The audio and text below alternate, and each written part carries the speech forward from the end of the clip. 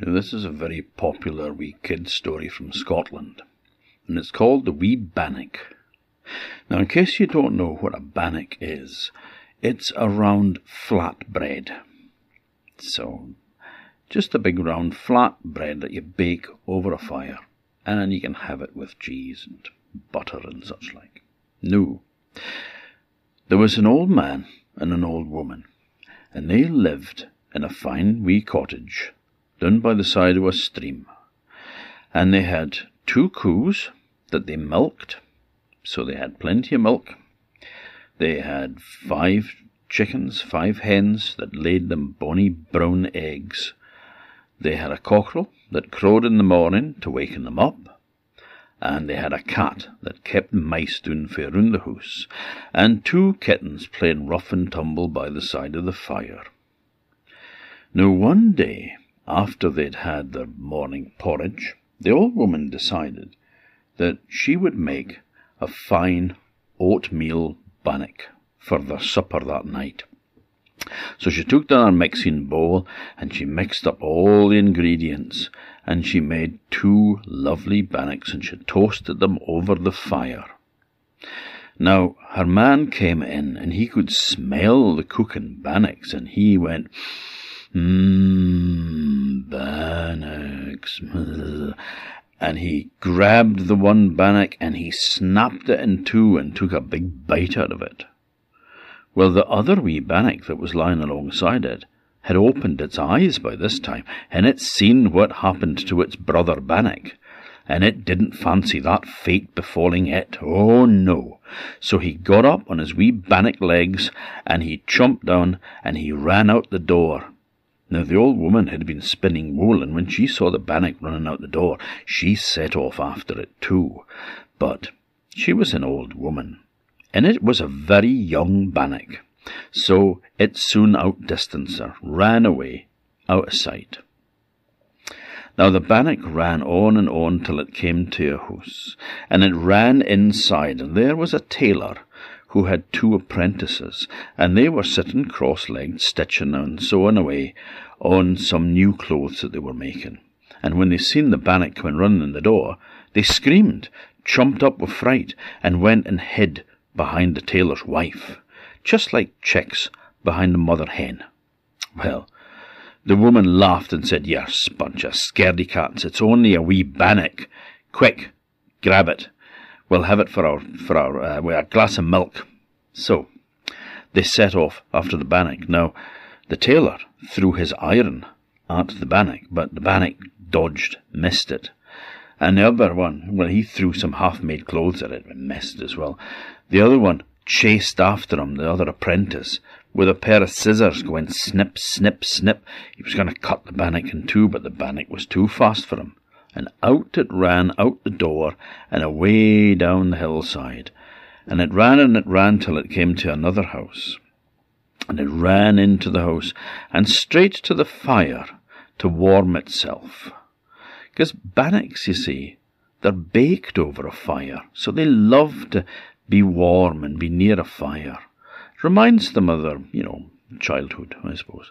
So anyway, it's running there, and it's standing by the side of the fire, and it's warming its wee bannock hands and its wee bannock nose. And this is the home of a weaver. Now, the weaver and his wife were busy making cloth. And he said, "Tibby, my love, what's that has just come in?" And she said, "Willie, my dear, that is a fine wee bannock." "Well," he says, "I would like to have a bit of bannock." "Well, so would I," she said. So he said, "Quick, bar the door." So they set off after the bannock. Well, they didn't get very far because it was a very fast bannock. And no matter what they tried to do, trying to trip it up, trying to throw things at it, it was too fast for them. And it ran out the door and away. Now it ran and it ran down the hill, down by the side of the stream, and it came to a mill. And it went into the mill, and there the miller was. He was all dusty with flour from grinding the flour, grinding the barley and the oats into flour. And he saw the saw the wee bannock coming in, and he said, "Oh, it's a great country, this. Food is so plentiful that you even get bannocks running wild." "Well," he said, "well, Mr. Bannock, come in. You're welcome," he says. "I have a friend that I would like to introduce you to, Mr. Cheese. I think you and Mr. Cheese would go very well together." Now, despite the fact that this was a very young bannock and didn't have much experience in the big bad world, it knew that Cheese was dangerous company to be hanging around with if you're a bannock. No good will come if you hang around with Cheese. So he turned and he fled out the door as the miller laughed. Well, he ran and he ran and he ran till he came to a blacksmith's shop. He ran in, and there was the blacksmith at his forge, and he was heating up a big bar of iron, and he was going to hammer it down and make it into horseshoe nails. Well, when he saw the bannock comes in, he said, "Ah, wonderful," he said, "a bannock.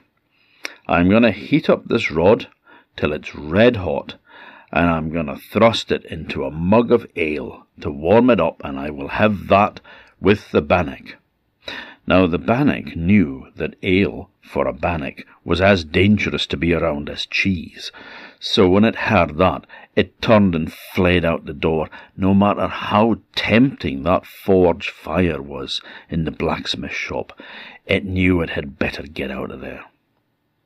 So it ran and it ran and it ran until it came to a farmhouse, and it ran in and straight to the fire. Now, this farmer had been picking lint, and he was beating the stalks of it on the floor with an iron bar, and his wife had a pair of cards, a pair of combs, that she was combing the flax that was being made from it, which they would then spin and make linen. "Now, what's this?" he says. "A bannock," says his wife. "Well," said the farmer, "that's good, because that porridge that we had for breakfast this morning was rather thin and watery, but a nice wee bannock would just go down a treat. So, quick," she says, "throw your iron at him, hit him on the back with your iron." So he took up the iron bar and he lunged at the bannock, but the bannock was too fast for him. It ran and it ducked and it weaved. He ran after, flailing away. The wife threw her cards at him, the combs, but it was too fast. It ducked, it weaved, it turned on a sixpence and ran back the other way. Mercy, if you could have taught that bannock to play rugby, then Scotland would never have any troubles in the Seven Nations Championship again, I'll tell you. But they never got it. The man threw the iron bar at the bannock as it ran out the door, but it managed to dodge that and missed and out. Now it ran on and on and on, and I was getting pretty scared by this time. The world seemed to be a very hostile place for a bannock. Everybody seemed to want your company, but wasn't the sort of company that the bannock fancied either. So he ran and he ran till he came to another farmhouse, and he ran in through the door, and there was a woman who was making a pot of porridge for supper. And she said, "Oh, look, Chalk, a bannock. You were just saying that you could fair go a nice oatmeal bannock." "So I could," he said. "We could have it after our porridge tonight for supper." "That's a good idea. Quick, close the door." Well, they tried to get to the door to close it, but the bannock was too fast. Despite the size of the bannock, it was quite a big, fat bannock, but, man, it was as nimble as a pancake, and it ran out to the door just as the man was trying to lunge at it.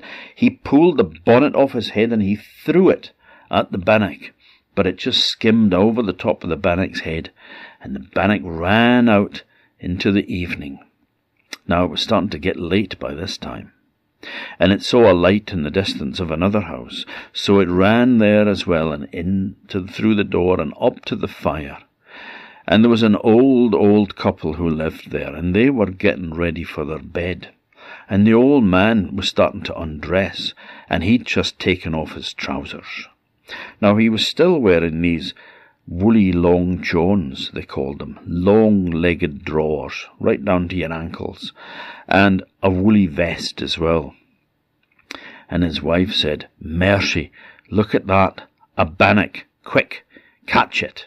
We can have that, cut it in two, and I'll have half of it, and I'll have the other half," he said. "Well, quick, throw your trousers over it." So he threw the trousers over the bannock, and the bannock was pinned down to the floor with the trousers lying on top of it. Now the old man's trousers smelt like all old men's trousers in Scotland at that time. It smelt of old string and pan drops. You might not know what a pan drop is, but they were a mint sweetie that was very favoured by old men when I was a kid. My dad was basically fueled by pan drops. But anyway, the bannock was lying there, suffocating under the trousers, the smell of the string, the smell of the mints, the pan drops. But it managed to wriggle free and ran out the door. The old man chased after it, and he ran and he ran and he ran for quite a long way, but it was a young bannock, like I said, and his old legs wasn't fit to keep up with it. Well, then he remembered that he was actually only wearing his drawers and vest, so he had better get home, because people would laugh at him. So he turned round and sadly went back to his home. Now the bannock ran on and on. By this time it was starting to get dark, and the bannock was starting to worry about where he was going to spend the night. But then he saw a big bush of broom, a thorn bush, all covered with yellow flowers, and he thought, "This looks like a place where a wee bannock could spend the night."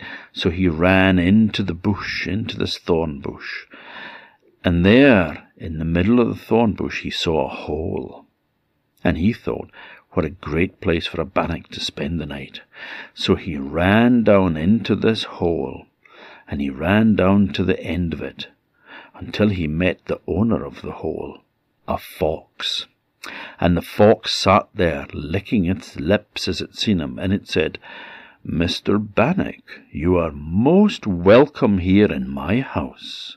And the bannock felt happy. He smiled, because he thought, that's the nicest welcome that I have yet received from anyone. So he ran up to the fox, and snap!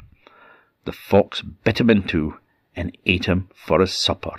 And that was the end of the wee bannock.